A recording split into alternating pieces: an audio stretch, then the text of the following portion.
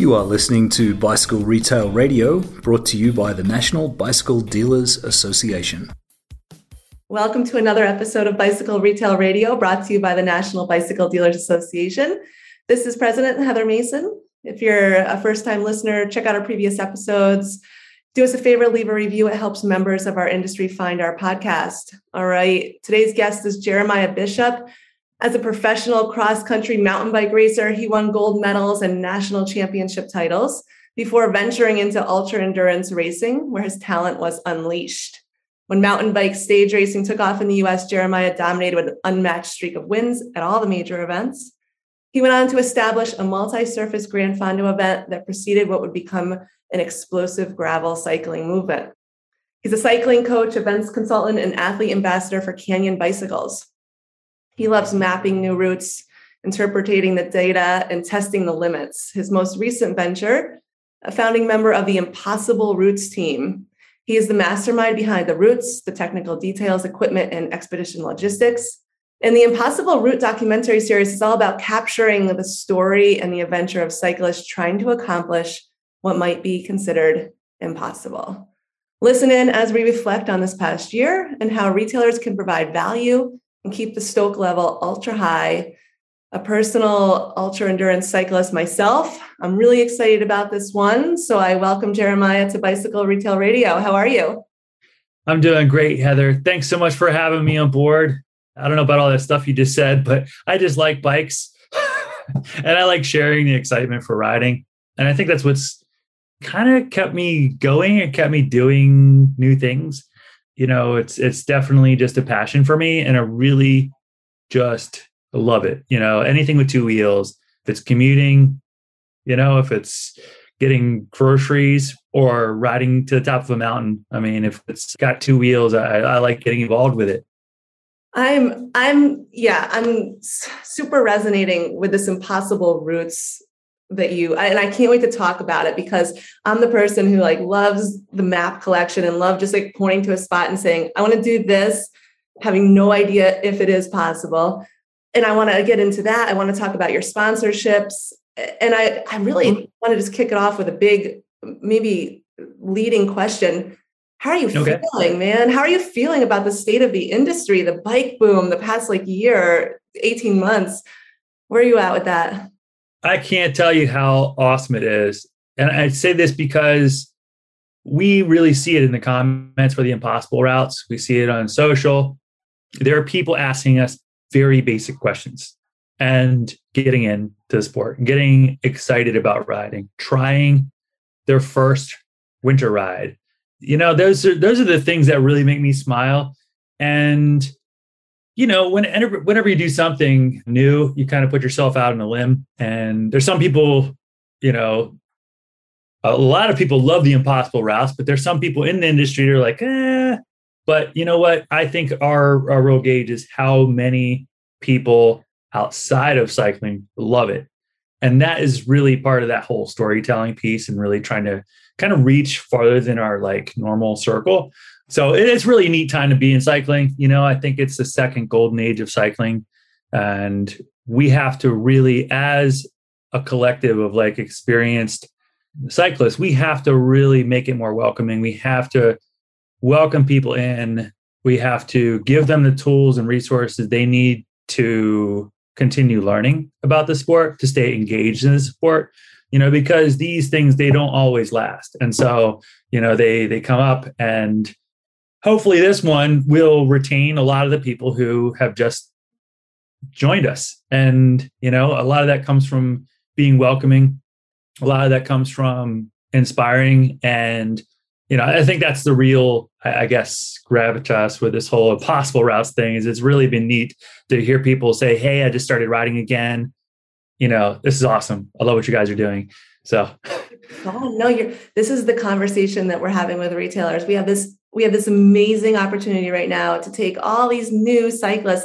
Traditionally, the people walking into the bicycle shop are those familiar with spandex, or maybe they have a friend who rides, right? But now we have people who maybe walked in because their gym was closed, or they just were so stressed out they needed a new outlet, or they just read an article that bikes were the thing and they wanted to go buy one. And we're reminding retailers, let's add value. Let's excite people. Let's tempt people. I think that's what's so cool about the Impossible Routes project. So I know the first one, I was on the website, impossibleroute.com.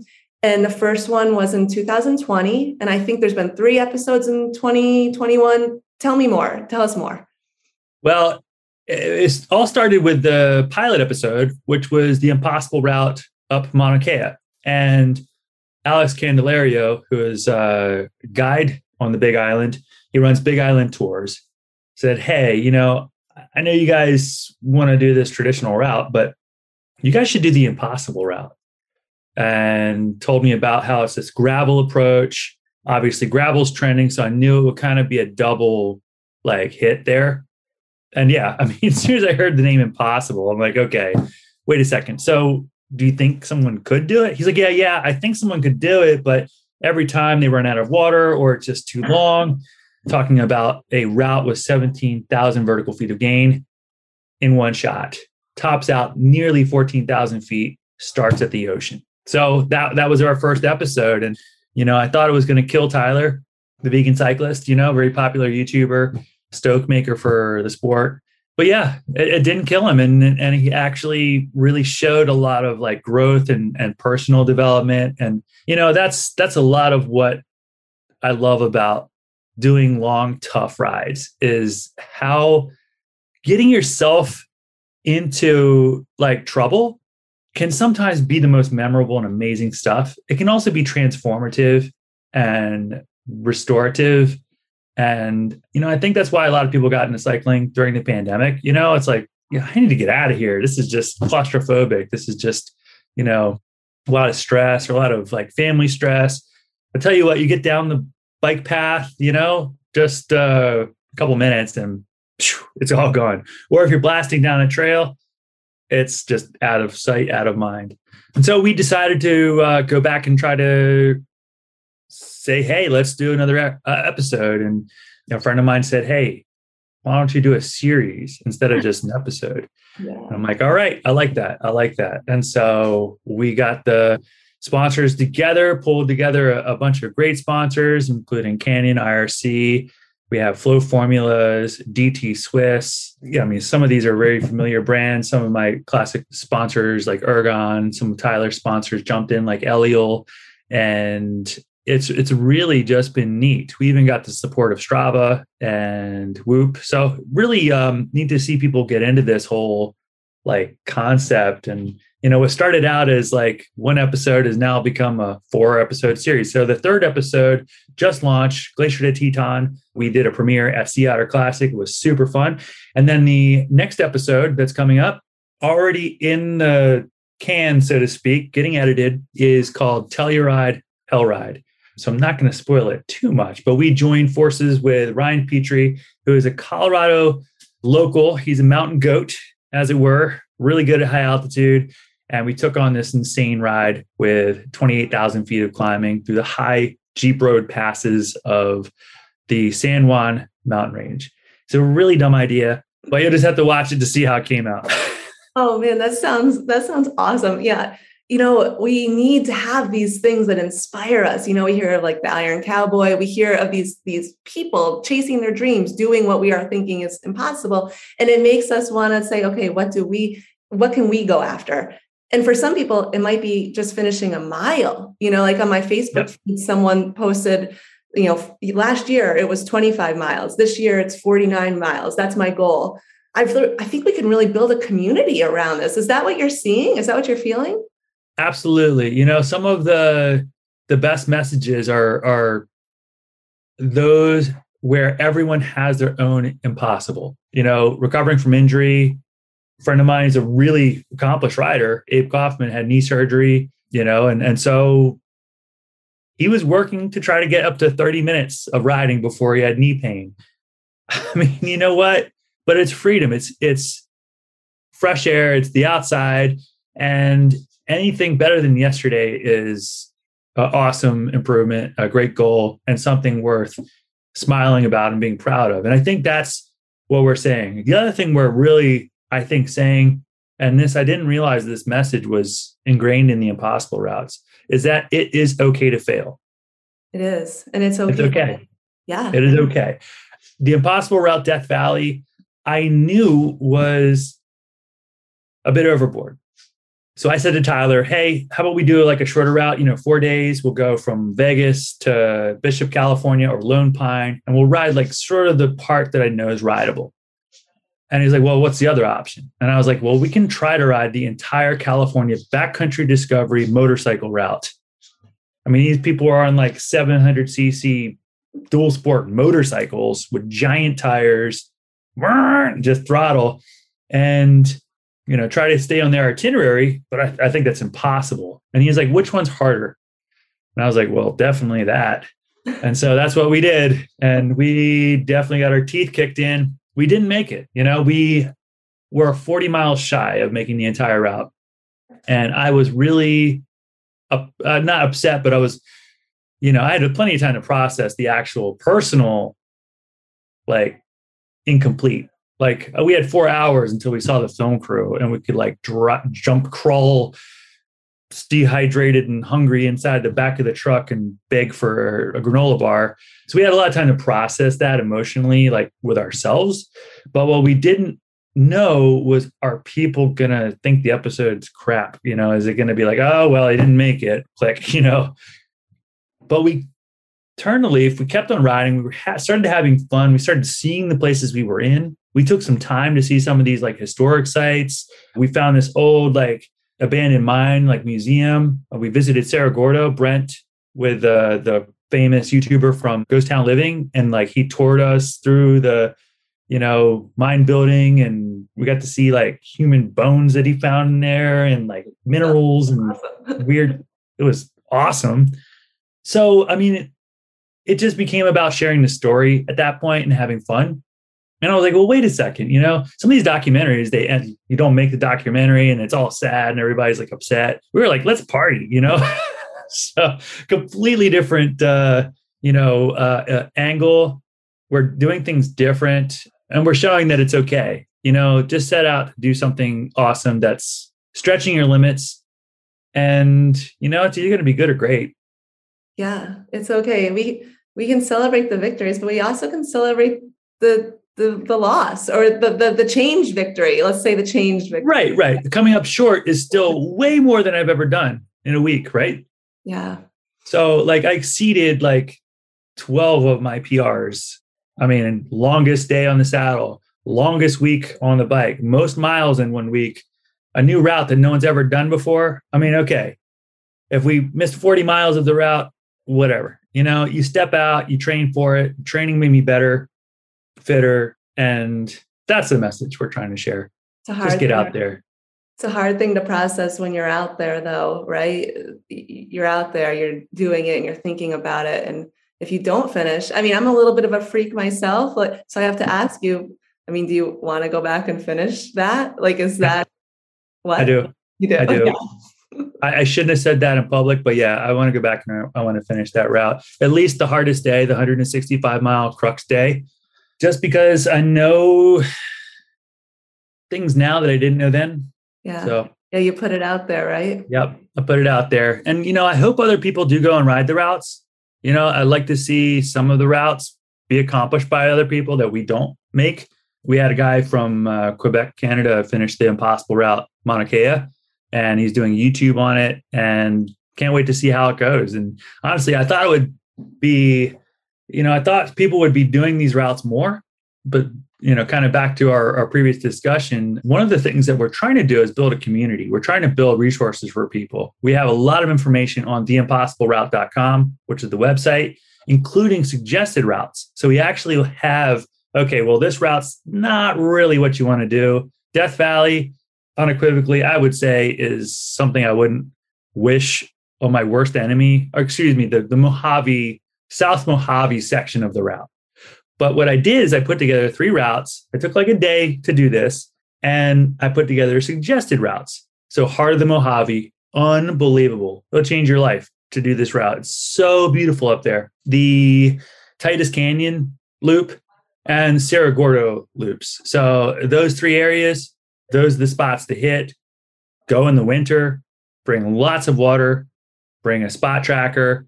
Mm-hmm. And if you do any one of those routes, I hope someone sends me a message and says, man, that was amazing. Thank you. Because that's what we're trying to do. We're actually trying to give people ways in which they can, select the correct Apodora bags for their setup. Yeah. How do you manage your storage? Where do you put the weight? How do you functionally use the bags out in the field? What things do you want to have on your bento bag?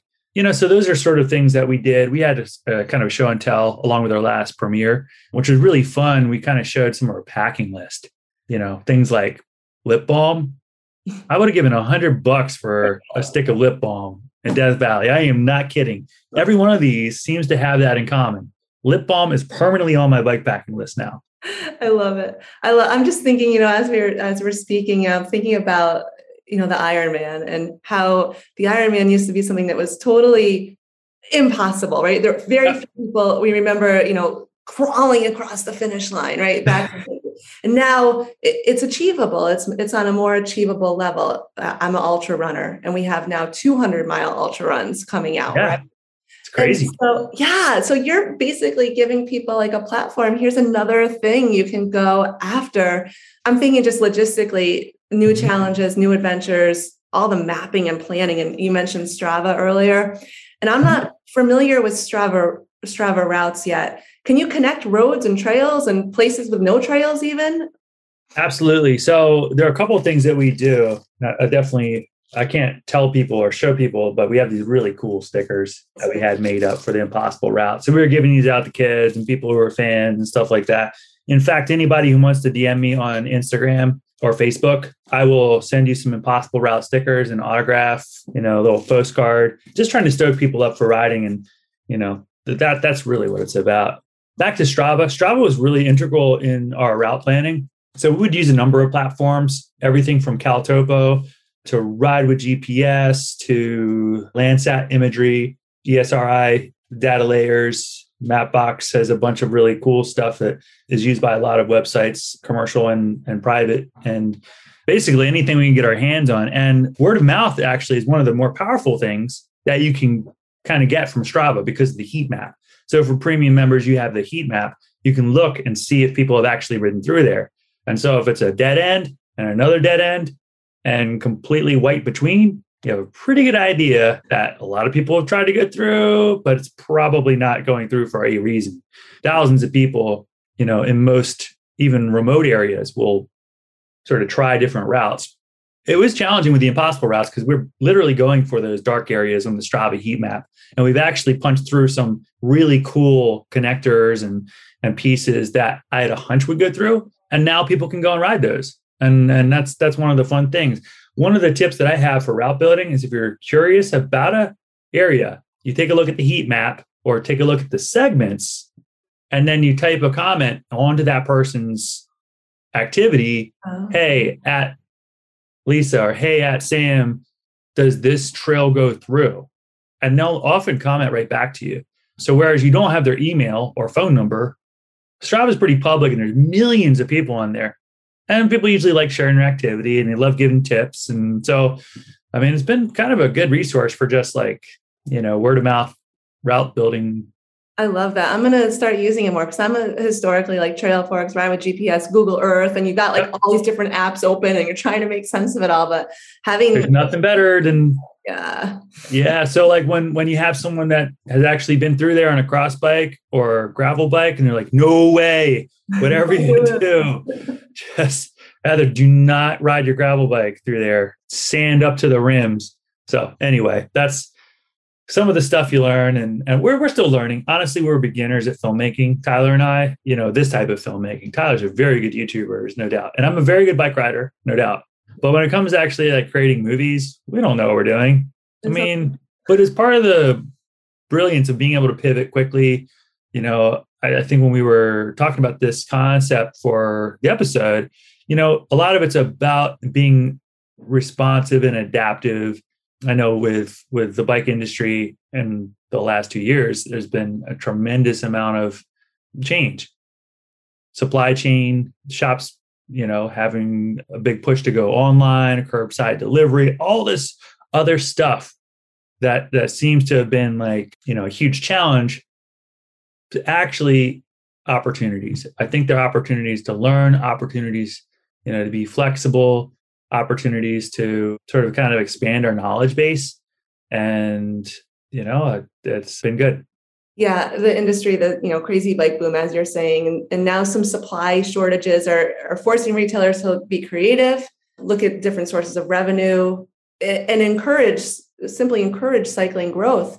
I know you've spent a lot of time as a sponsored rider and working with retailers at demo events, interacting with cyclists. Is there any areas that come out like top of mind for you right now that retailers should focus on?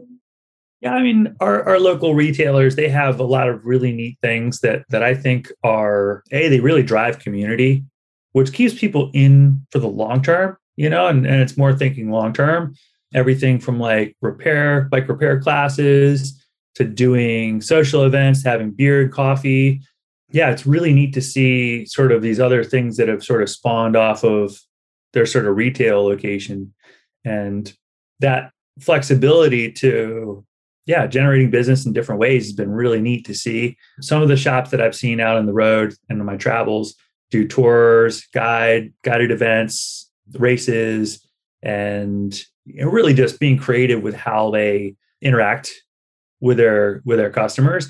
And then, quite often, if people do a bike packing clinic, they're like, well, dang, I don't even have a plug kit. I don't have, a spare tire and, spot GPS or the parts and bits and tools and things that they need to get, out there and do these things. Yeah, I think there's some pretty neat examples of, making lemons into lemonade. To answer your question about my sort of background in the shops, I was service manager actually at Bike Doctor in Maryland. I also worked at Princeton Sports. Yeah, a bunch of different bike shops, like Treat Cycles. And I got to see, a whole bunch of different business ideas and things that were cool and things that we would do during downtime and ways in which we could sort of maximize, what we did have. One of the cool things that we did at Princeton Sports is while you wait repairs. And okay, well, I mean, obviously with service right now and COVID, it's kind of crazy because, some shops are just putting bikes in containers and have 3-week wait time. Well, sometimes writing up a service ticket that's legible, that gives good instructions to another person, and then getting the parts together and then putting it back in storage, and then someone else trying to find it, get it back out, put it back in, then they pick the bike up, they get back, you know what I mean? Hey, if it's a wheel true, just knock it out, set like a part of their, part of our like way in which we built out the schedule was we kind of reserve some of this time for while you wait. And then while you wait, you buy a Garmin, someone gets a new pair of shorts. The more time they're like walking around the shop, they're just like buying stuff that they didn't know they needed because they're killing time, or they're going to, grab another coffee or, grab a map. And so it was kind of interesting. We would actually have 100% increase in like parts and supplies sales during the while you wait repairs. Nobody knows your bike shop better than you, but the people who might come the closest are other bike shop owners who are facing the same day-to-day and long-term challenges that you are. Joining a P2 group is one of the most affordable ways to take a deep dive into your business alongside other bike shop owners who are experts in what you do. Reach out today so we can tell you more about how a P2 group can make a difference in your business.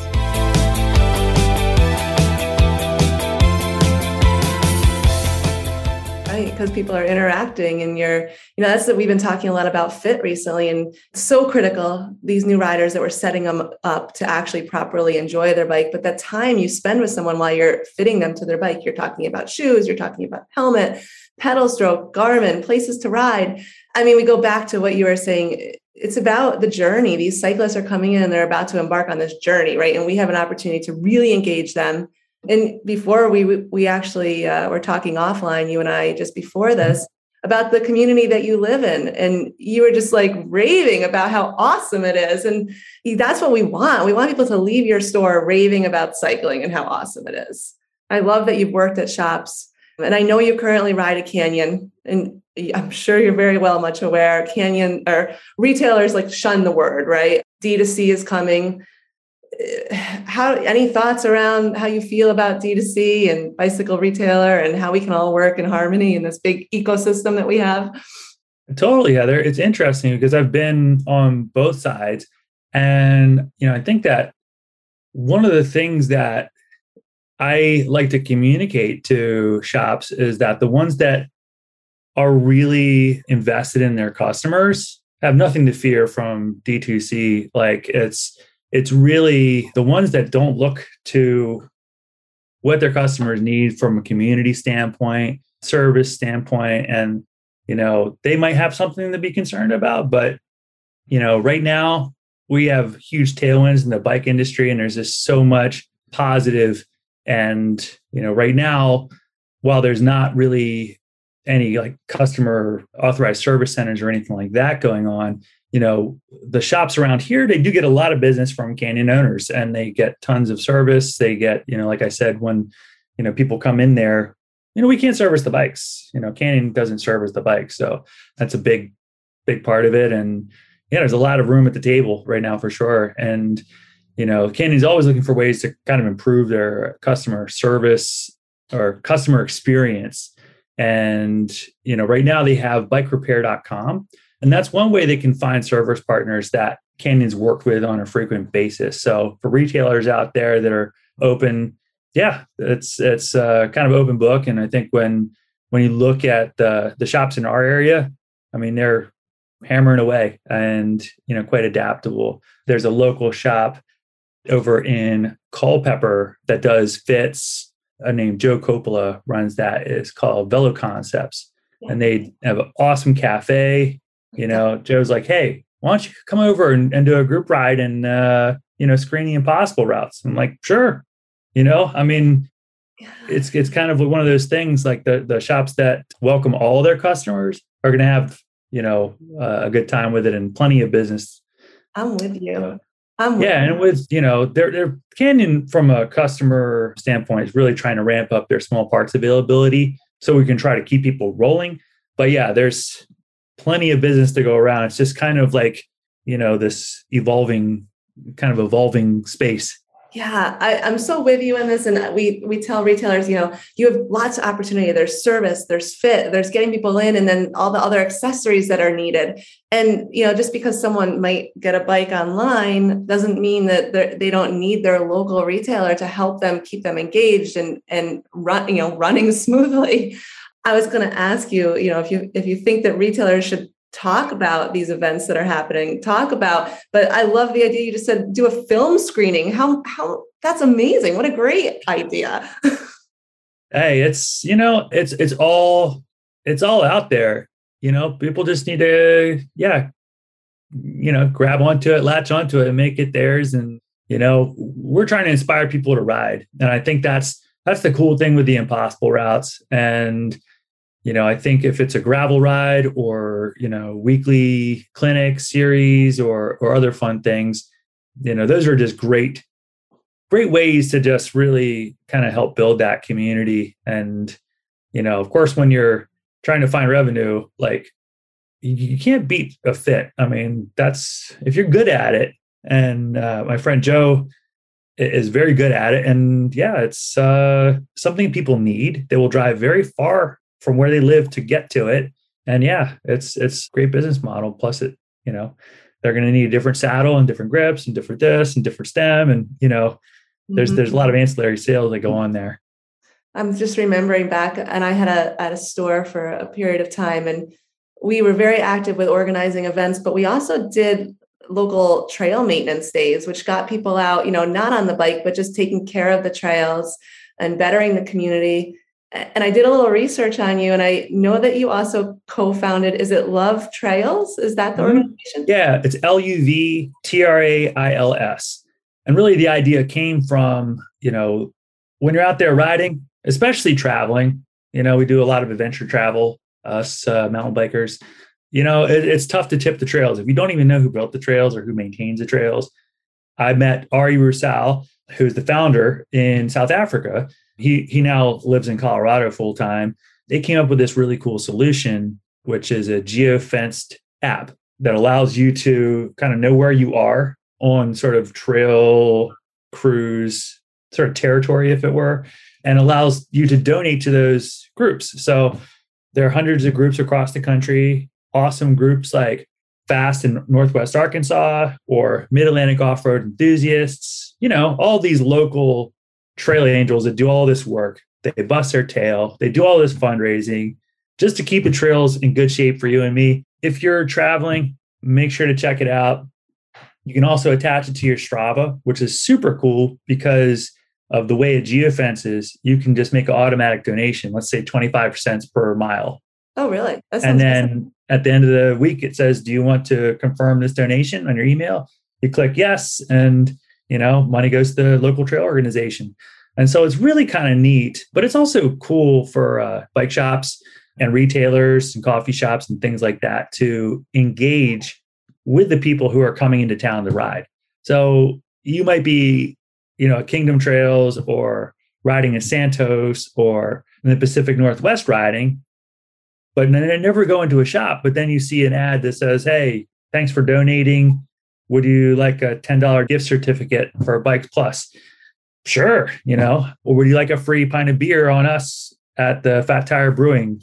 It's really kind of neat because, that's sort of the potential that it brings. I mean, the whole idea of the whole thing came from just not being able to figure out who in the heck runs the local trail crews. And, I was like, man, this would be really neat. So that's the idea behind it. It's just one of those things that I continually get involved with. And I realize it's a lot more work than I thought it was in the beginning, but all this stuff, I do it because I love it. I was going to say, you can tell your passion for the sport is just there. And, I think you're like, you just start, if you're anything like me, which I was an endurance biker as well, you're just like, you want to just take on all these projects and just keep adding because it makes you feel good. They're good things and it gets people involved. I didn't even ask you about your past cycling career, or, I don't know if our listeners know, could you give us a little bit about, some of the things you've done? Well, I started racing my teens, in Maryland, and then moved out to Harrisonburg 25 years ago to pursue the sport and, move out to the mountains and finally started to make it click. I learned quite a bit about coaching. I own a coaching company called Bishop Training as well. So I don't know, I guess I'm kind of becoming a serial entrepreneur. Anyway, it's really been fun. It's been fun because I've been able to well exceed my expectations. I thought maybe I'd be able to ride at the pro level and make a living for a few years racing the Northern National circuit and to do this stuff. But I've gone and do a lot of really cool other things. Yeah, winning some of these endurance races came later, but when I really got into it early on, I was racing cross-country mountain biking, which is, sort of the Red Bull format that you see. And those events are an hour and a half long, technical, explosive, really high-paced, a lot of action, a lot of traffic, crashes, and, just super exciting format of racing. And so cross-country mountain bike racing, I did for quite a long time. I raced with my first team, a small team based out of Florida, actually, K2 Nissan. But then I found some really good success, got on the Trek Volkswagen East Coast regional team. Then in 2004, I was like, well, I'm, getting pretty fast. I'm going to try to do a couple international races. And a friend of mine said, hey, you should try out for the Olympics. And I'm like, no way. I'm nowhere near good enough. I almost made the team, and it was the subject of a really cool film called Off-Road to Athens. And so that maybe perked some of my film interest, is kind of some involvement in some of these early documentary productions. Yeah, I didn't go to the Olympics, but I did win the Pan American Games on the way. I also won several Northern Nationals. And then, I just kept going and got on some other teams, including Cannondale Factory Racing, Monavi Cannondale, and then I was on Show Air Cannondale for a while, and it was just a wild ride, just really, really neat. But I always had to have something different to keep motivated, Because if you do the same old thing, the same old way for long enough, you kind of lose motivation. So I was always kind of curious about the long distance races. I would do some of the 100-mile national series events here and there, sort of pick some of those off, and it was awesome, really fun. And then I started to do some of these stage races, and instantly it really worked well for me. So we raced Transalp. I think that was maybe 2007. And it really propelled my form. So Chris Etoff and myself with Trek Volkswagen raced the Transalp that year. We got our teeth kicked in the first couple stages, but the last stage into Lago di Garda, the race goes between Germany and Italy across the Alps, hence the name. We won the stage, beating Carl Platt and his teammate. And yeah, it was an eye-opener. I really loved that format. And then I got onto a Canyon-sponsored team about 9 years ago called Toe Peak Ergon. And so I was actually riding Canyon bikes well before they were available in the US. Yeah, it was really, really neat evolution. So raced for 2 Canyon teams. And now I'm just doing sort of my privateer Canyon program, as well as doing the documentary series, The Impossible Routes. Gosh, there's so many things I'm thinking about right now. I'm thinking back to Norba, and I'm thinking about Mount Snow and the Naked Ride. And I don't know if you've ever joined in one of those when that was there. And then stage racing, I can totally, BC Bike Race, Breck Epic. And earlier, you and I were talking about Pisgah. Have you had some hand in organizing and setting up some of these events?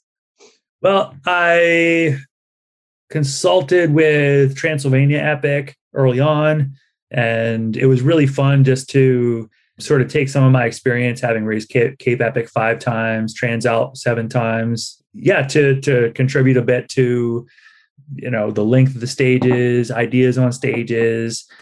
Yeah, and it's been really fun to see those races grow and, become a staple of US bike racing. Really think it's fun to be involved on the promotional side. I also founded the Alpine Live Gran Fondo, sort of local charity cycling event, sort of mixed surface, gravel and road and everything. So like I said, I like bikes. We had a really cool race called Tour of Virginia in our area for several years. Raced that for a bunch of years, and then it, went belly up. I guess they were spending more than they were taking in, and it was kind of a big bummer because I loved having the big show here and all the racers coming here and the team cars, and it was super fun. And came up with the idea to run a Gran Fondo format, which isn't all race. It's part party, part race, but it was another chance to bring people to Harrisonburg. It's really great for local business. The restaurants kill it. The bike shops are loving it. And also it's a chance to, kind of share my excitement for the sport. And so, yeah, I've been involved with event consulting and a bunch of fun things in cycling. Thinking about, events last year, events being canceled, postponed, and, race promoters, some I feel like barely holding on, because you can make a profit, or you can just get the race basically out the door. Challenging time. Many people even looking to sign up for races, but they're just closing out so quickly. I mean, there might be some benefit to retailers, even if they have the insurance to, or work with someone to set up something in their local community. Like you said, it's great for business, right? It is. And really, when you look at like one of the things that, especially in the space for smaller events, it's one of the things a big company can't do well. Like, Lifetime Fitness is not going to come to your small local town and spend $30,000 to host an event that takes in $13,000. Mm-hmm. They're just not going to do that. But if you are already there and you know the routes, the place, it's pretty easy comparatively to host an event. And it's also, a great community thing. I think it makes a lot of sense. And you look at like the very big events, they've been able to ride out COVID, just sort of talking about that industry in itself. You kind of look on Bike Reg and you look at the number of events that have gone under. It's definitely been a lot of those middle-sized events have just struggled. The ones that actually need to make some money have really struggled. So I definitely feel that it was a tough year, 2 years. And, just for us to host the event and just to be able to have that for the community and for the cancer community, we support Cancer Journeys. So make sure to check out Cancer Journeys and Prostate Cancer Awareness Project. For you men out there over 40, make sure to get your PSA checked. There's a free prostate tracker there. Super cool. Very, very treatable cancer if it's detected early. If you let it slide, you might not be so lucky. But yeah, really, really cool community effort that we have. We're lucky that we've been able to keep it going and kind of made it out of the backside of this thing. But yeah, it's been really interesting. It's been an opportunity, I think, when you look at Lifetime Fitness, you look at some of these other big, well-funded, event promoters. They've been able to, snap up big properties like Sea Otter Classic, sort of expand in the gravel space like Michael Marks and BWR. And you look at the, SPT gravel, they've got the resources to ride out a bad year. But a lot of the local promoters are like, we're really, really hammered. And a lot of them couldn't qualify for, I guess they had like small business assistance. So yeah, really big challenges. But yeah, I mean, I think coming out of the backside of it, now there's actually a lack of events and a lot of people who are really interested. And whether they stay in cycling, I think is going to depend on how much fun they're having. Yeah, I'm just thinking what you're doing with the Impossible Routes and using Strava.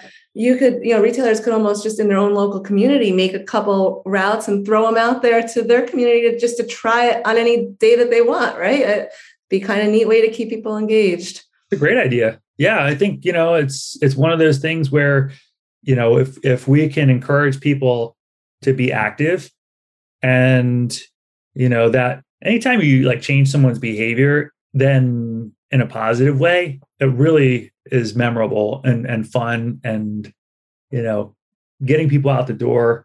Yeah, that you can't go wrong with. And when you're selling bikes, tell you what, we wear out some bike parts. Right? Yeah.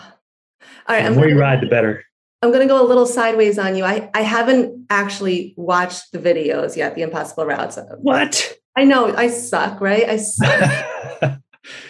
Is this something, I'm thinking inspiration. I'm thinking of people walking into a shop. And if a retailer had the Impossible Route on the screen, people are going to be like, wow, what is this? What is this? How long is each episode? What am I in for? When I should have prefaced that I don't watch like hardly any TV. So. Well, if you go to theimpossibleroute.com, start with the pilot episode, Mauna Kea, and make sure you've got popcorn in an hour to sit down and check it out. And I think you'll dig it. A lot of people watch these while they're riding the trainer. Yeah. So that's an interesting thing we've noticed is, Zwift's cool and all, but a lot of people will just like slide that screen over and play the Impossible Route because they want to see terrain and they want to see the action and how it plays out. And yeah, I think it would be awesome. I mean, if people play that up on their flat screen TV, it gives some people ideas on what they want to do. And when they have ideas and goals, they need equipment. They need a bike. They need a group. They need a fit. I mean, it all just sort of is full circle. If you don't have goals, you don't need a coach. I mean, and your bike riding is sort of like brushing your teeth. It's kind of a limited, can be a limited activity for some people. But I think as we bring them into the fold and you start to become part of our club, our community, then you start to say, this is awesome. Now I need to get the cool cycling cap and I need my burrito bag for the handlebar and I need to get, all this other stuff. But that comes with sort of that second stage of like being an enthusiast. And so I think we've got a lot of people on the welcome mat and we need to welcome them in the door and make, cycling be like much more about that community piece. Yeah, I read this article about people selling their Peloton bikes. We had this big wave of people to get the Peloton bike, and now I feel like because we've gotten them outside now, and I'm not saying there's anything wrong with the Peloton bike. I think it's a great thing, but I'm excited that people are outside and they're looking for that adventure. And people are working remotely. They're valuing their time. They're taking Monday off to go on an adventure. So we have this awesome opportunity, and I love the idea of retailers playing the Impossible Route in the store. I love the idea of getting people to think outside of their box and their comfort zone and push themselves a little bit. Maybe it's asking them to share they're themselves conquering their impossible route, or maybe it's Absolutely. us. Yeah, right. Sharing ourself conquering whatever we think is impossible.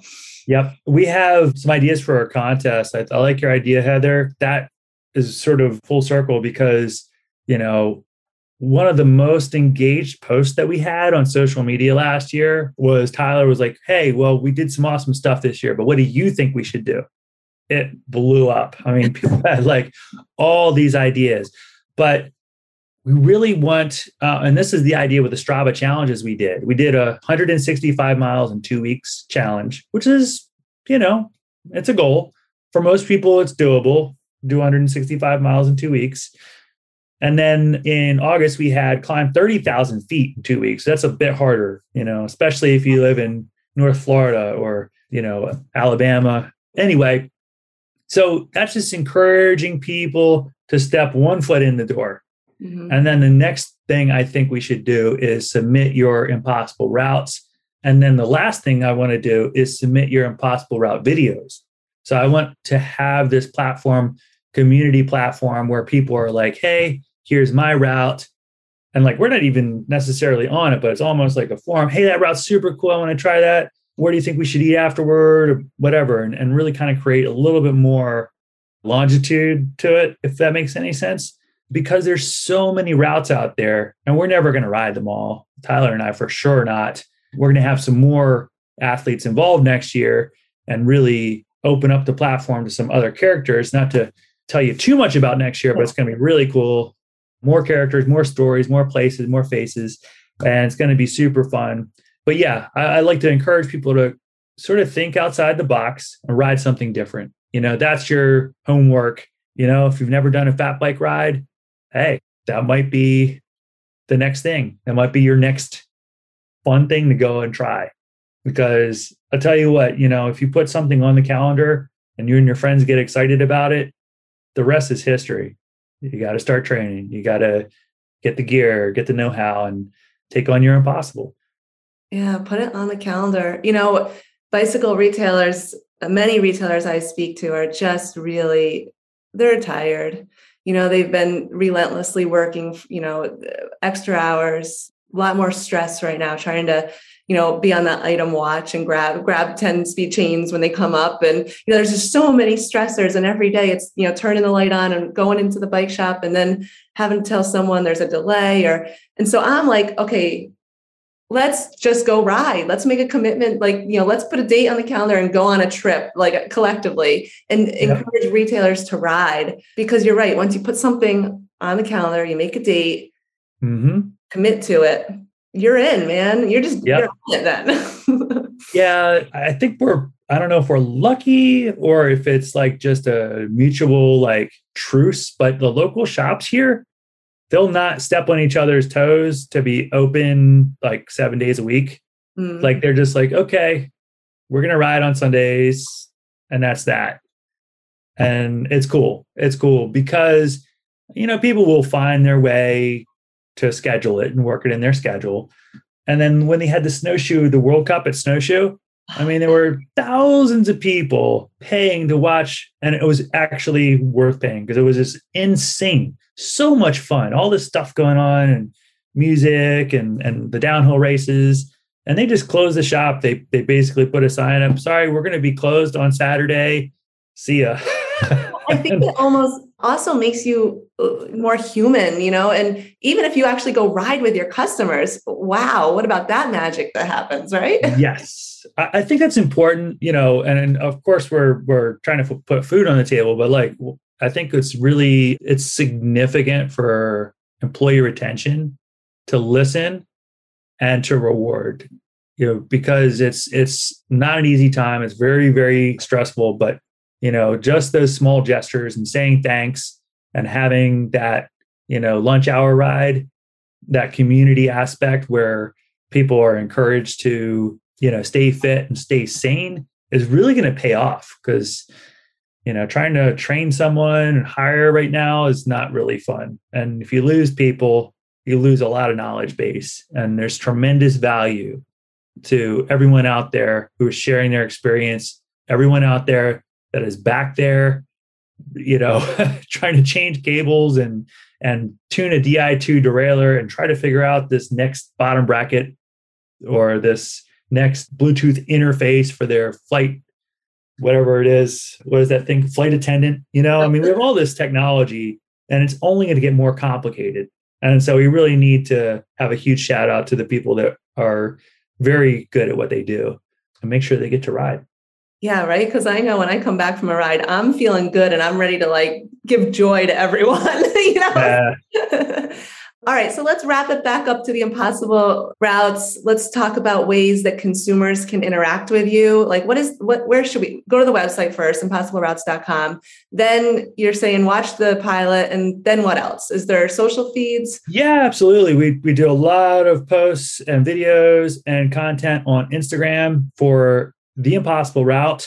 This one there is Jeremiah Bishop. And also we've got Tyler Pierce, the vegan cyclist. So yeah, The Impossible Route Instagram is fantastic. And website is theimpossibleroute.com. You'll also see the episodes on Outside TV coming up soon. And so the links will go directly from the website to the YouTube channel. And then Outside TV, I'm not sure when we're going to be able to have those episodes live there, but check it out. Fun stuff. Awesome. Anything else you might lead with for our retailers? Any last thoughts for retailers listening, staff, employees of retail bike shops, across the U.S. moving forward? Any words of wisdom? I'm just throwing that out there.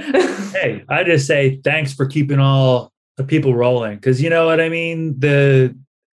How important it is, during this whole last 2 years to get your head space right and be outside and to do your thing, to get to work, that's something you can be proud of. There's a lot to be proud of. And I think when we look at, a lot of the heavy lift, has been overcoming these challenges and keeping people rolling. And that is a peace of mind as important as being, a psychiatrist. I mean, it's so good for people. So to everybody out there that's working in the shops, hopefully to get some good winter rides in. I'm looking forward to some adventures myself, and make sure to be in touch and reach out to us. We pretty much answer every single comment we read every single comment on the YouTube and reply to our DMs and really try to interact with folks and look forward to collaborating. Well, thank you, Jeremiah. Today's guest, Jeremiah Bishop, theimpossibleroutes.com. Go ahead, check out the website. Such an inspirational message, getting more people to chase their passion, their dream, chase their impossible, share it with others. That's it for today. I invite you to connect with me. Come on Bicycle Retail Radio, share your story with our listeners.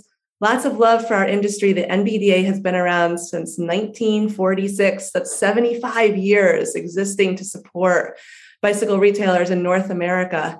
If you'd like to support the NBDA or the show, don't forget, subscribe, share our messages, our podcasts, our webinars on social media. We appreciate you. Thank you for listening. See you back here soon. And with this, we go. This has been Bicycle Retail Radio by the National Bicycle Dealers Association. For more information on membership and member benefits, join us at nbda.com.